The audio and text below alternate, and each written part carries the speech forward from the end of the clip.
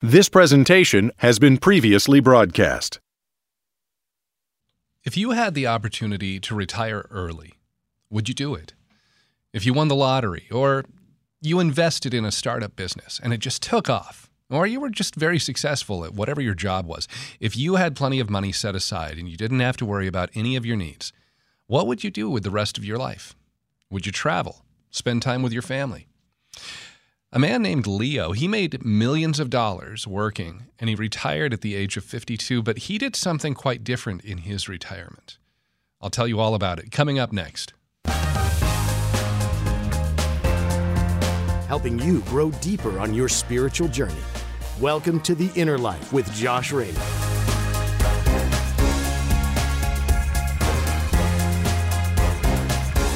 Hello and welcome to The Inner Life here on Relevant Radio and the Relevant Radio app. And, we're just moving right along through the week, aren't we? Day number 2 here of this first week of Lent. So Leo, this man who retired early, Leo grew up in a big Catholic family. He grew up in Wisconsin. He was the 13th of 16 children. And after normal growing up, going to high school, he actually was trying to discern religious life. He went to spend some time living with a Franciscan community and a Trappist order, but eventually he came to the conclusion, no, religious life was not God's path for him. And then he eventually enlisted in the Army, and after serving and being discharged, he moved back to his home state of Wisconsin. He went to college, and being a faithful son of Wisconsin, he did what many people do in the dairy state there. He started to make cheese. And he ended up moving up through the company where he was and was eventually named the president of the Frigo Cheese Corporation. He ended up making his millions, and as I said, he was able to retire at the age of 52. So if you were 52 and you retired at least, 15 years earlier than kind of the average right now, what would you do at that point? Well, Leo decided he wanted to spend the rest of his life helping others. He had been blessed. How could he give back? He ended up joining the St. Vincent de Paul Society in his community there, and he started working with convicts, men who were getting out of prison. They were on parole. He would take them to job interviews. He would help them to get started again, get back on their feet after having been in prison. But as he was speaking with the director of one of the halfway houses where some of these parolees, where they would stay, the director of this house, he and Leo discussed how one of the very biggest challenges for these ex-convicts was finding a job and supporting themselves, and they would often end up stealing food just to be able to eat because they didn't have the resources to buy food. So Leo, he said, well, I can do something to help. He prayed about it, came to the conclusion that he should start a food pantry there for the people in his community who didn't have enough money to buy food. Not just the people that were parolees out of prison, but anybody and everybody who needed that assistance. But Leo wasn't sure where to begin, and as he started to take a closer look at grocery stores in his area and how they operated, he saw that food, lots and lots of perfectly good food was being thrown out. It was being wasted. It was food that shoppers wouldn't buy for whatever, there were a variety of reasons, but it was still edible, still fine to eat. So Leo, this well-respected millionaire, he put on some coveralls and he started diving into dumpsters, behind grocery stores, behind supermarkets, salvaging as much as he could of this food that was being thrown out to be able to offer it to people in need. And eventually, one of those times that he was behind a store, one of the store owners saw this man in dirty coveralls digging through their dumpster, and he called the police on Leo for trespassing. But once the store owner realized what was happening, Leo was able to explain what he was doing. Well, this led to a deeper conversation of how the store could help. They set up a system to have any leftover food that would have originally been thrown away now to be set aside, and Leo could pick it up for his food pantry.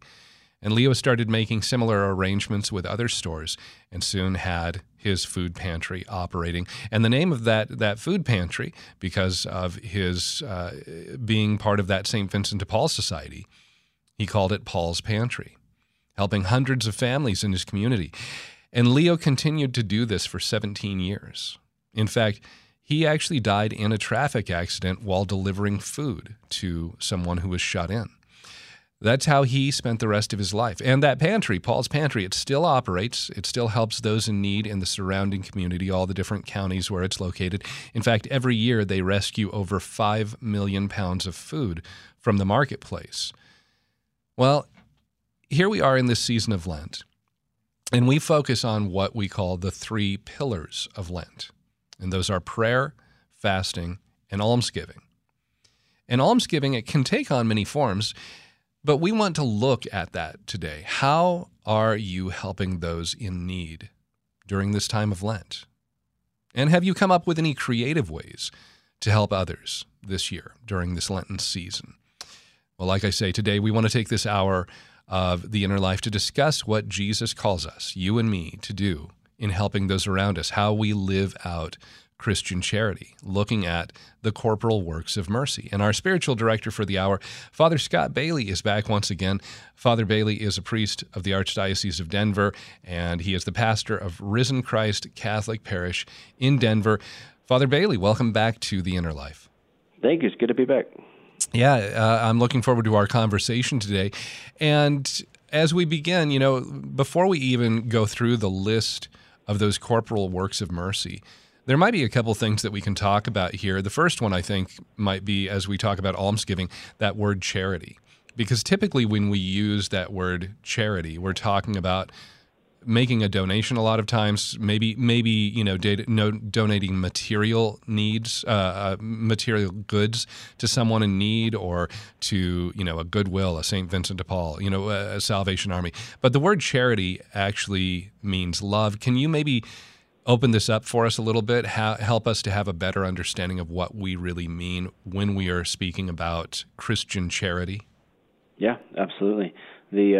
I'm living here in Denver, and this Advent, the Archbishop of Denver had every priest preach about charity for 4 straight weeks. All of Advent, that was the theme of our homilies every weekend, was kind of unpacking what is this deeper meaning of charity, because I think we do have a tendency to think about it as if it's just about financial giving to someone in need, and that can be part of something that comes from our heart, comes from our charity, but that in itself isn't the deepest meaning of charity. We would say that charity is the love that God has. It is a love that is perfect. It is selfless. It is completely self-giving.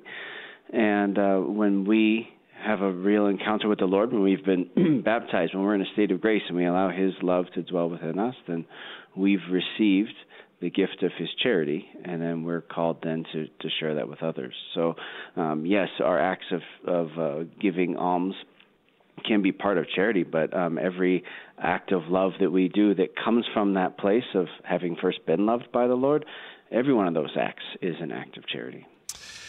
Another thing that, we look at Scripture quite often as we're trying to understand a certain aspect of the Church's teaching. The Catechism is another place, of course, where we turn to understand that. And the Catechism of the Catholic Church has a section devoted to love for the poor, and it begins in paragraph 2443. But one of the things that initially stands out, I think, if you just kind of take a step back from that paragraph and look, it's in this larger section that it deals with the 10 Commandments. One of those 10 Commandments is where love for the poor falls. The 7th commandment, you shall not steal. And maybe you can talk about this too. If we are not helping those in need, and it shouldn't just be isolated to around Christmas time. You talked about how you were asked by your Archbishop to speak about charity during that season of Advent, where a lot of us make charitable donations, or we do things for helping those in need. But same with this season of Lent. It's not that our helping those in need should be isolated or limited to only Advent or only Lent. If we are not helping those in need on a regular basis, does this mean that we are indeed stealing from our fellow man, our fellow woman? Sure. Well, and I think was it the gospel yesterday, the separation of the sheep and the goats. Jesus talks about in the at the end of the Gospel of Matthew, that if we're not taking care of those who are in need, if we're not giving to those who are hungry and sheltering those who are homeless and all of that, then we're simply not doing the Lord's will. The Lord has called us to do that at all times. That's supposed to be a part of who we are, part of what we do. We're not called to this kind of, private devotion, just I love the Lord, but it doesn't overflow into greater acts. It is interesting that it's kind of tucked in there, this in the Catechism, under that commandment to not steal. In a way, the Church would always see it as we have an obligation as brothers and sisters to those who are in need to provide for them, to help to take care of those who are underprivileged. And so it is an act of justice in a way. If I have 2 coats and my neighbor has none, I have an obligation to give them one of my coats. It is an act of justice that I do so for my brother or sister who lacks. So it is interesting to even use that language of even stealing. By not giving to them, I'm actually taking from them what they justly deserve.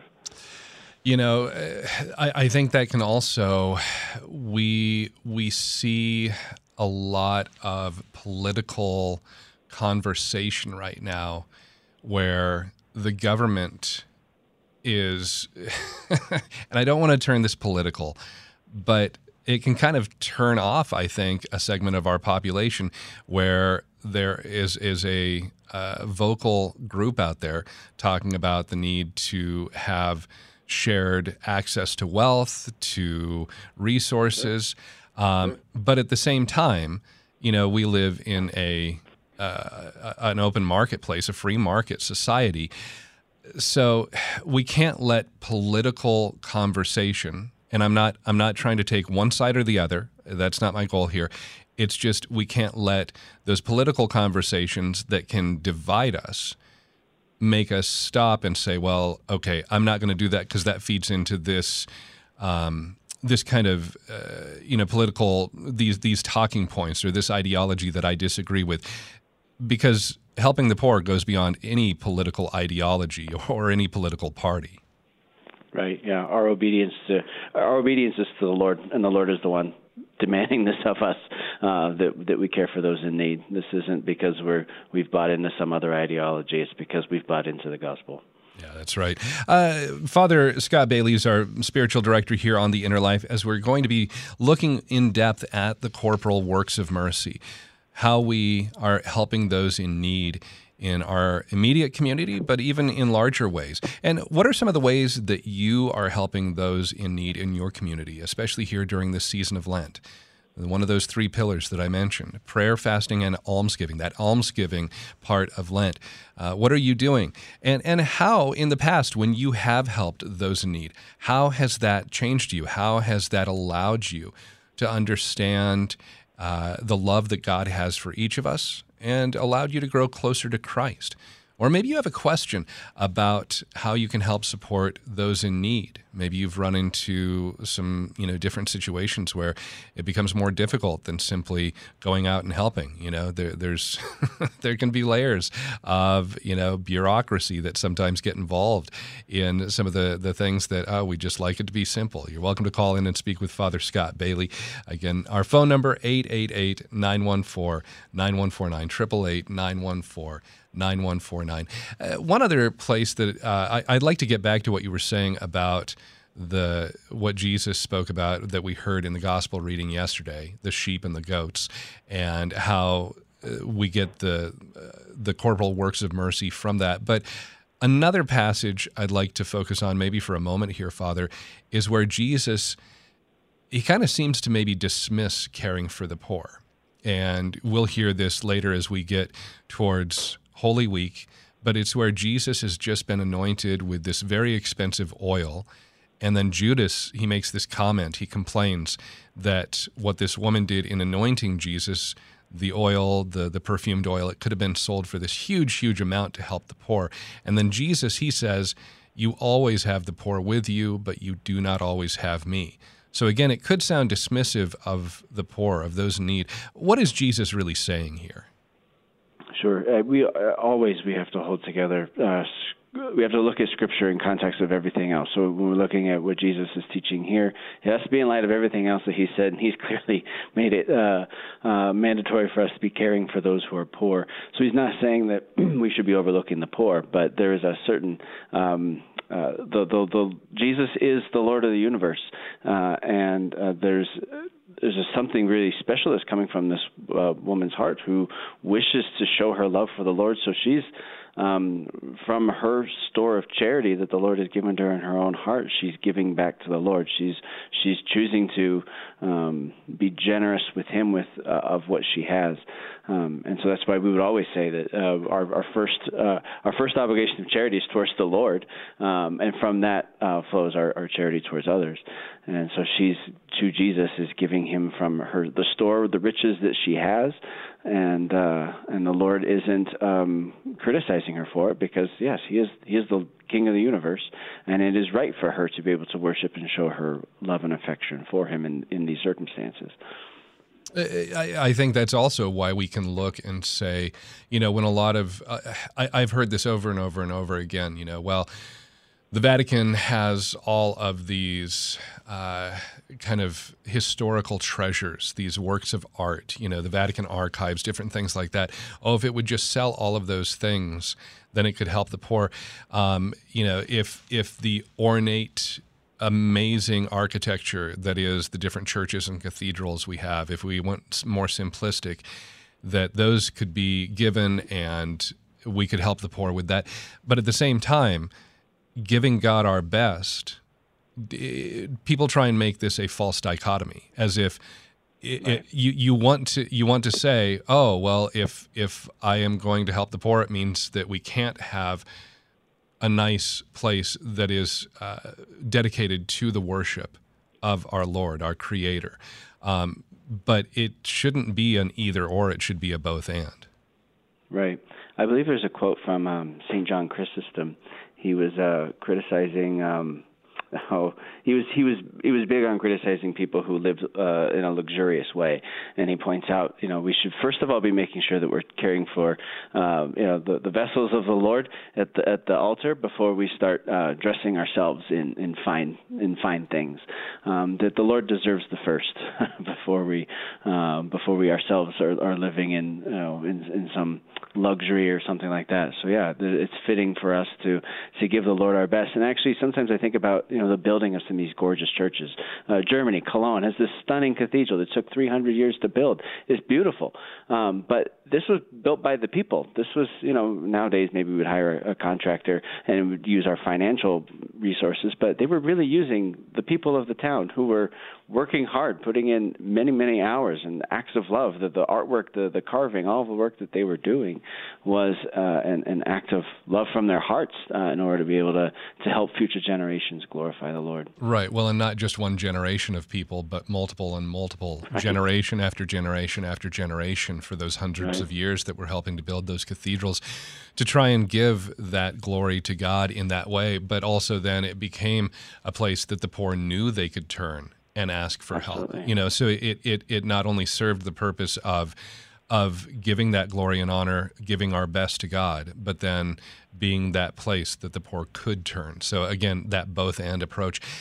Father, need to take a short break. When we come back, let's start looking at those specific 7 corporal works of mercy. And again, that's what we're talking about here today on The Inner Life, the corporal works of mercy, how we can more actively help those in need, that alms-giving part of Lent that the Church calls us to participate in. There's the prayer, the fasting, and the almsgiving. What are you doing this Lent? Or maybe what have you done in the past, in past years during Lent, that has helped you to really embrace that? Maybe it's been something you've done with your kids that has taught them the importance, the value of how helping others, those less fortunate, it really does extend that love of God to our neighbor. We'd love to hear your story, 888-914-9149, 888-914-9149. Our email address is innerlife@relevantradio.com, and we'll be right back here on Relevant Radio and the Relevant Radio app. This hour is sponsored by St. Gregory Recovery Center, helping you or a loved one live a substance-free life. information at relevantradio.com/Gregory. That's relevantradio.com/Gregory.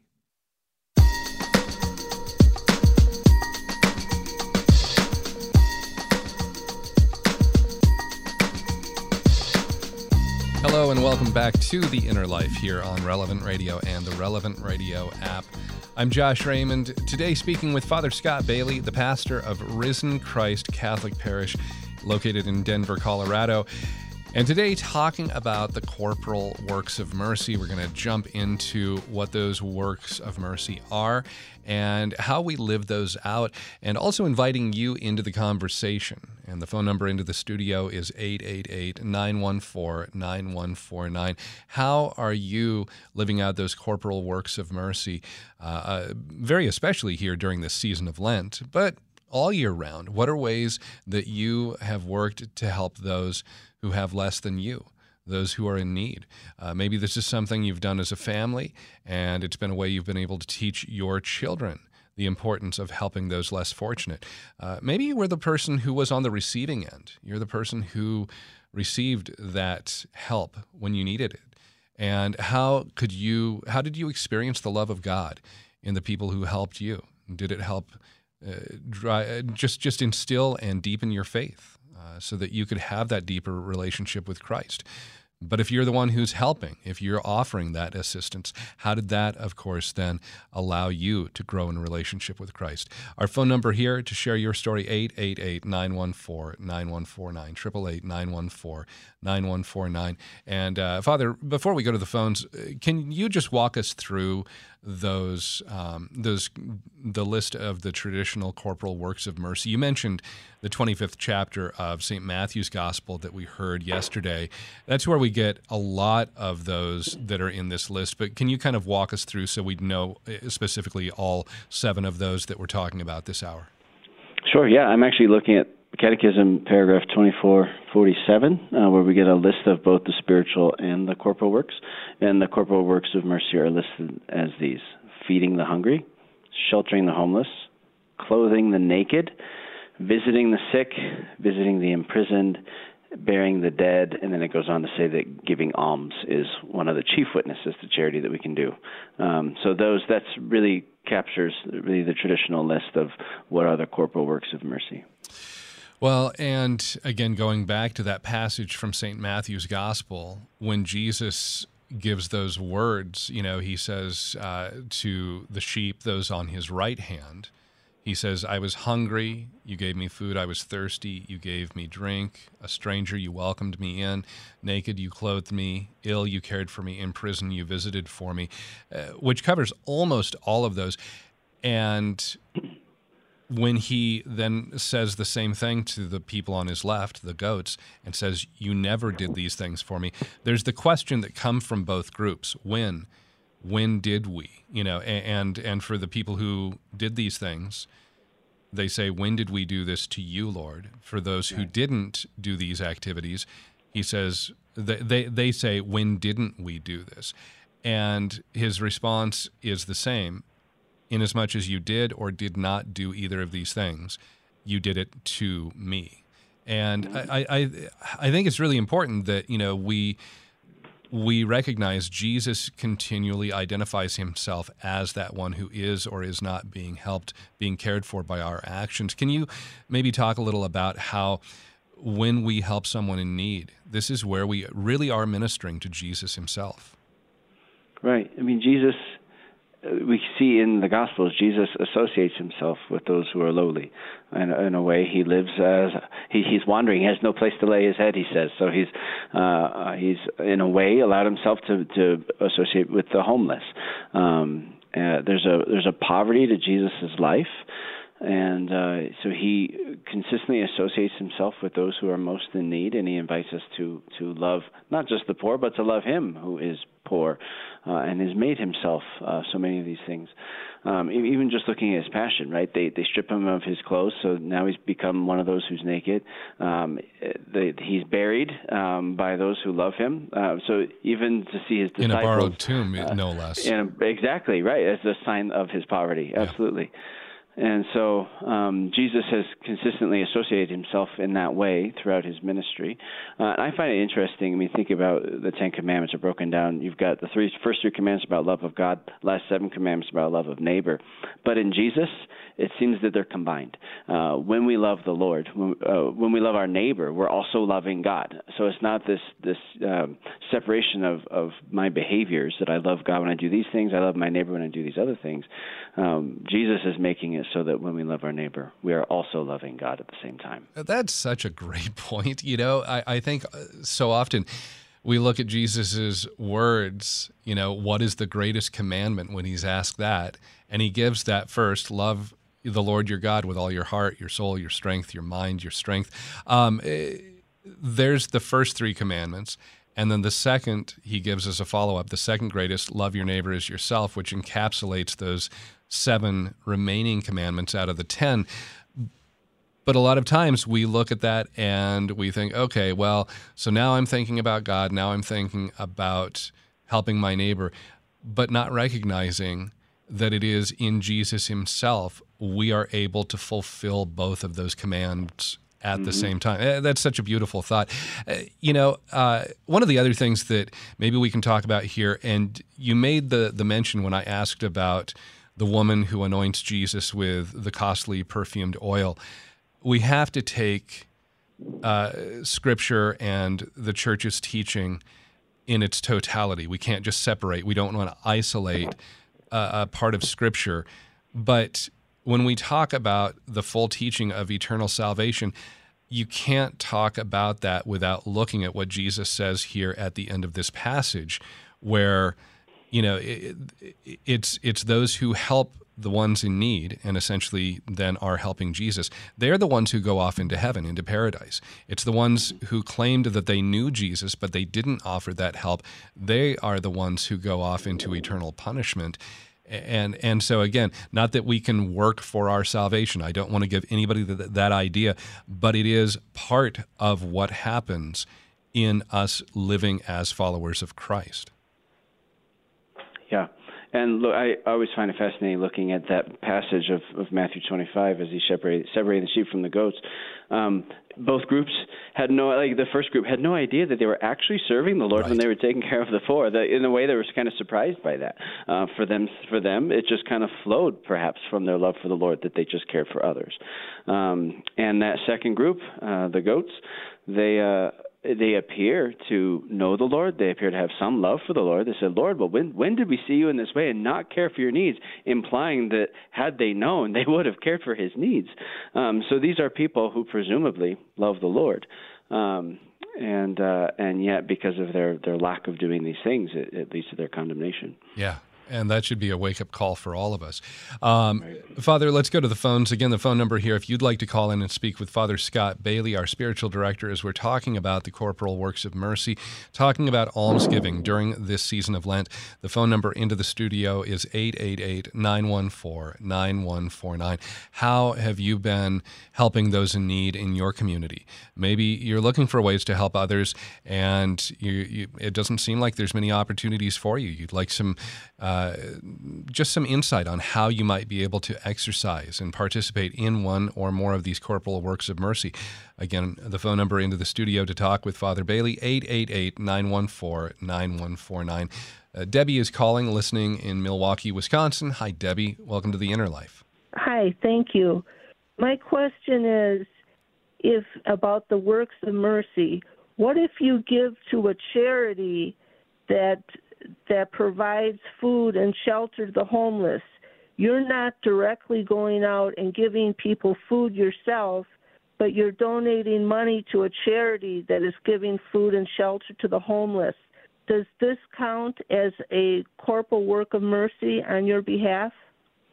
It absolutely would count. Yeah, it would be part of your almsgiving. You're giving alms, and you're specifically supporting ministries, people who have the infrastructure, they have the volunteers, whatever it takes, the staff, to make those kinds of ministries happening. Absolutely, that is part of it, for sure.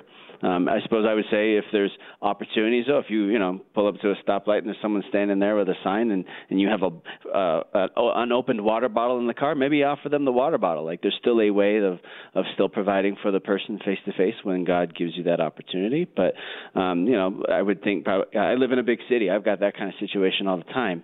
But I would imagine that there's some places where people might live where it's not so easy to just find the poor around, don't encounter them regularly. And so it's completely legitimate to give to organizations, nonprofits, that sort of thing that are intended to help in those ways. Another thing that just in the world that we live in now, the ability to have communication globally, it also allows us, Father, that, I have never traveled anywhere outside of the U.S. or Europe, but there are so many different places around our world that need assistance, far greater than what typically we see here in the U.S. especially. We have such wealth and affluence compared with the rest of the globe. Even people who are living below the poverty line in the U.S., I believe, are still in the top about 10% of the wealthiest people on the entire planet.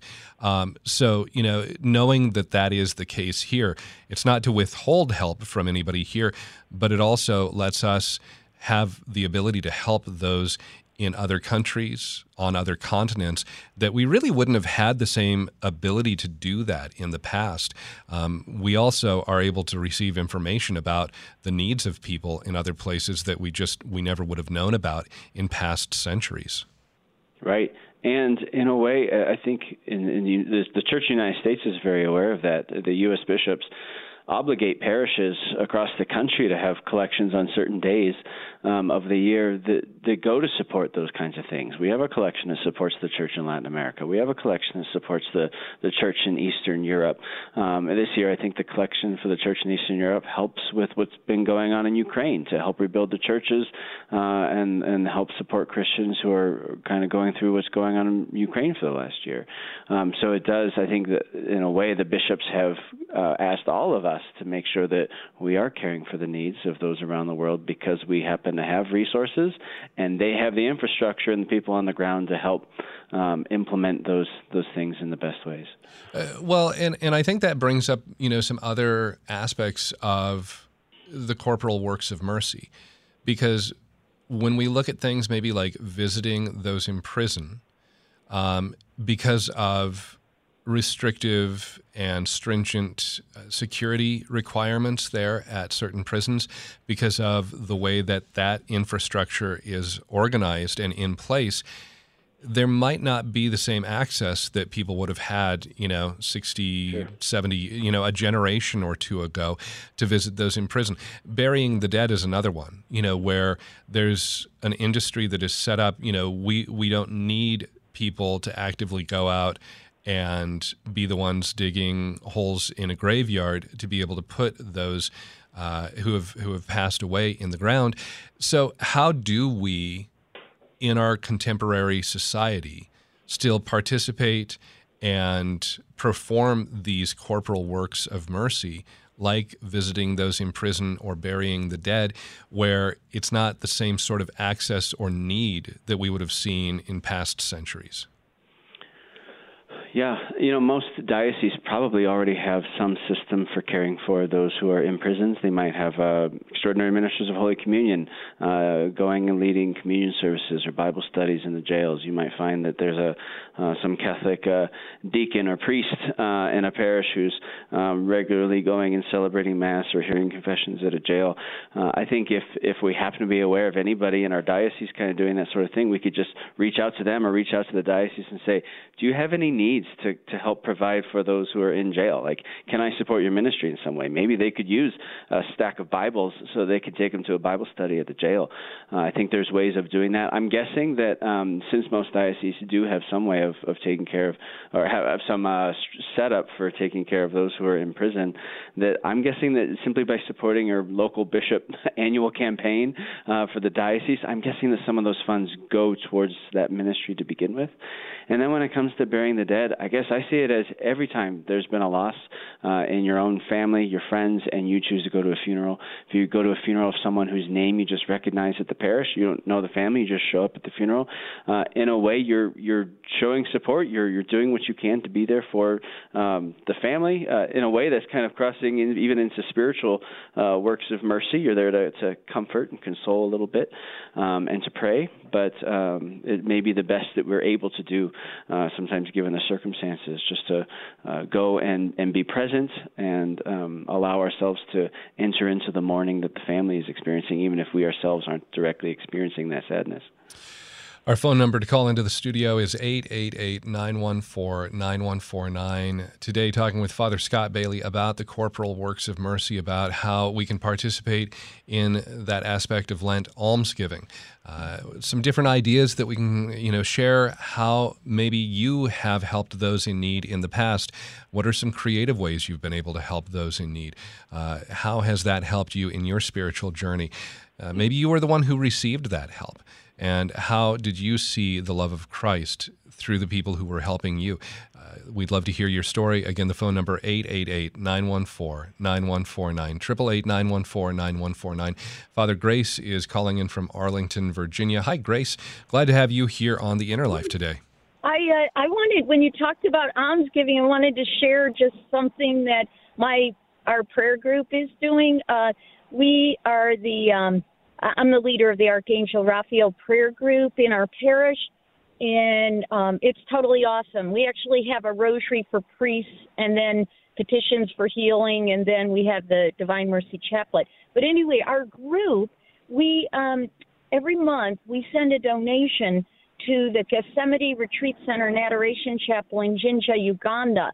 And, different members are, prompted by the Holy Spirit in different months. But anyway, we send a donation every month. And it's really neat because at our parish, St. Agnes Parish in Arlington, Virginia, we have a beautiful adoration chapel. And we all love and appreciate the adoration chapel and the opportunity to be able to pray there. And so monthly, we're able to donate towards this Gethsemane Retreat Center and Adoration Chapel in Jinja, Uganda. That's beautiful. I think that's a wonderful way of supporting someone else in another part of the world that doesn't have the same resources, and it sounds like doesn't have even the same maybe beautiful structure, beautiful chapel that you've been blessed with, and to support them in doing that. That chapel is going to be paying forward in a way the graces of spiritual works of mercy, I suppose, hopefully for generations as people go there to encounter the Lord. That's beautiful. Yeah, thanks for calling in and sharing, Grace. And if you're listening and you have an experience of how you've been able to help those in need and would like to encourage others on how they can do the same, again, our phone number here to call into the studio, 888-914-9149, 888-914-9149. We need to take one more quick break, but we're going to be right back. More with Father Scott Bailey, more of your phone calls coming up next here on The Inner Life on Relevant Radio and the Relevant Radio app. Are you battling an addiction? Our sponsor, St. Gregory Recovery Center, can help you or a loved one live a substance-free life. Information at relevantradio.com/Gregory. That's relevantradio.com/Gregory.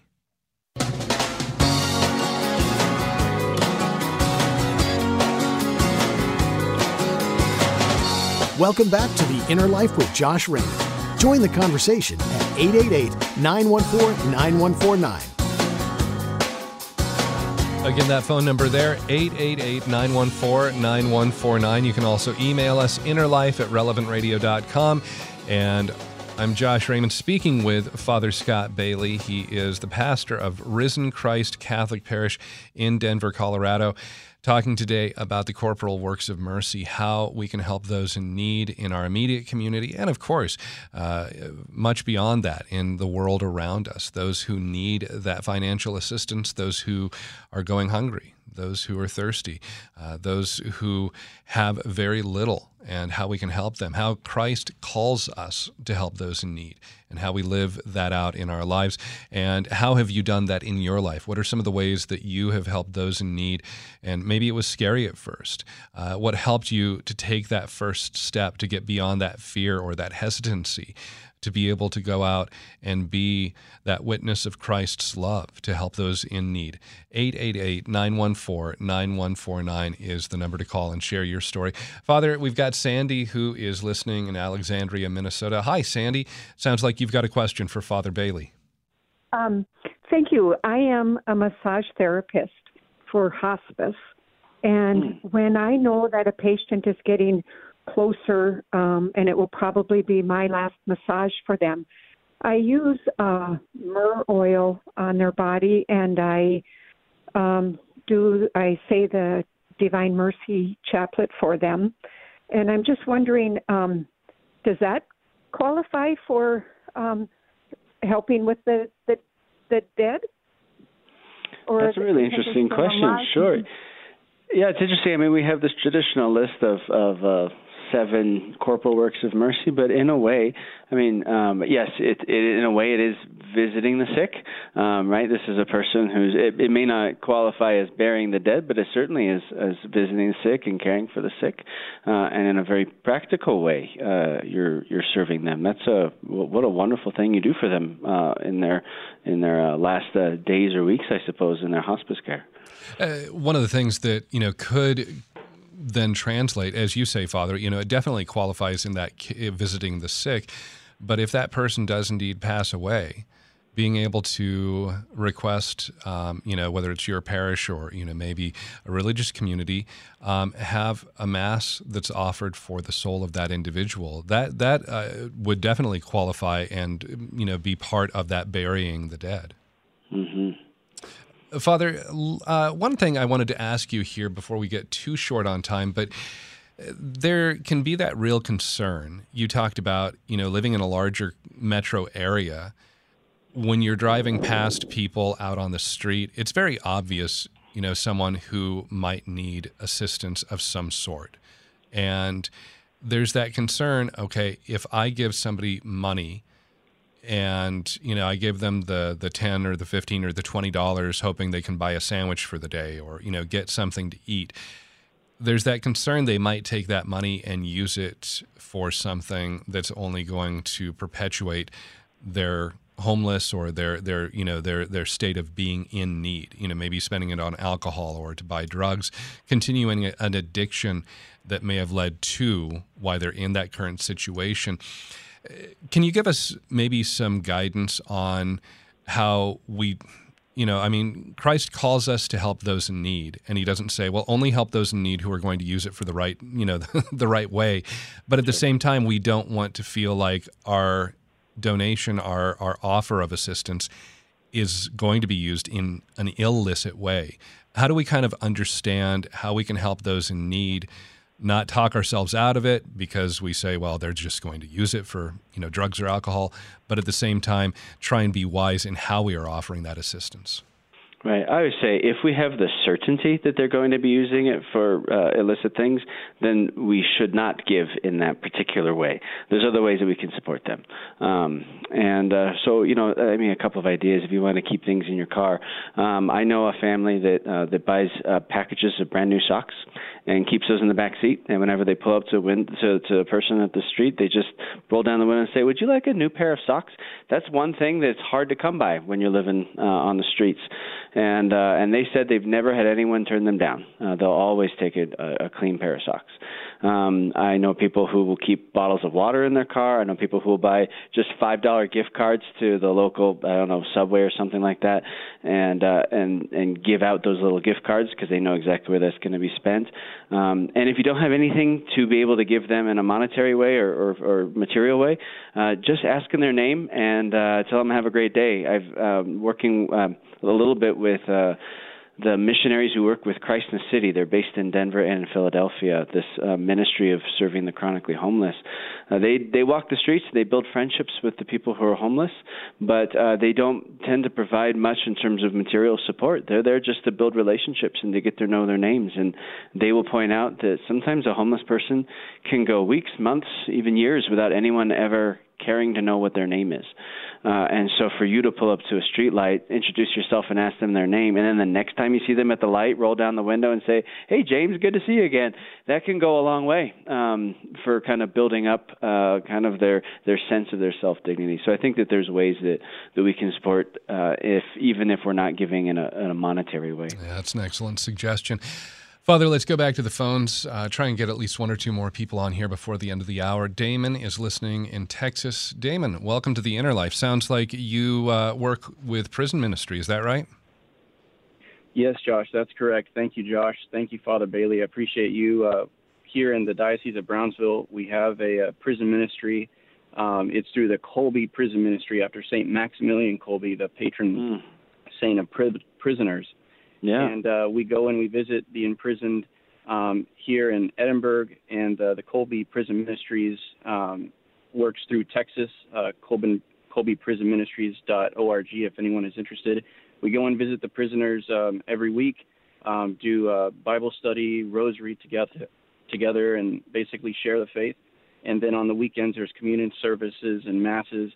And then we also do a 3-day retreat inside the prison about 2 to 3 times a year.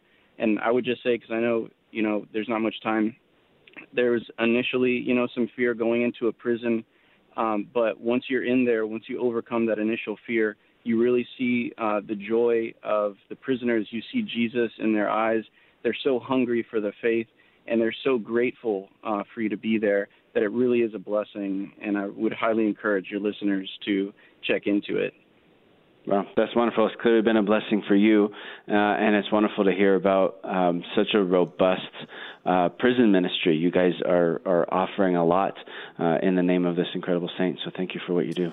Yeah, and thank you, Damon, for sharing about, the reality of there's that fearfulness at first, but if you can just make that initial, step into doing the work, that goes away, and you're able to really see how that is a blessing for others. One of the other things, maybe kind of jumping off what Damon is saying here, Father, we can't help everyone, all of us. We all have limited resources. We all have limited time.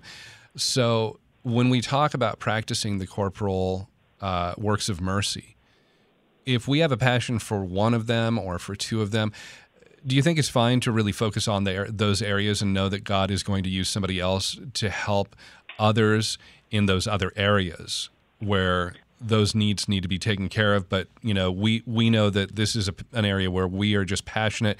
We're going to really work on, like with Damon with parish ministry, prison ministry, or if, I'm working, in a soup kitchen helping out, and that's where I devote all of my time. Do I need to look for other areas, or can I really focus on that one or two?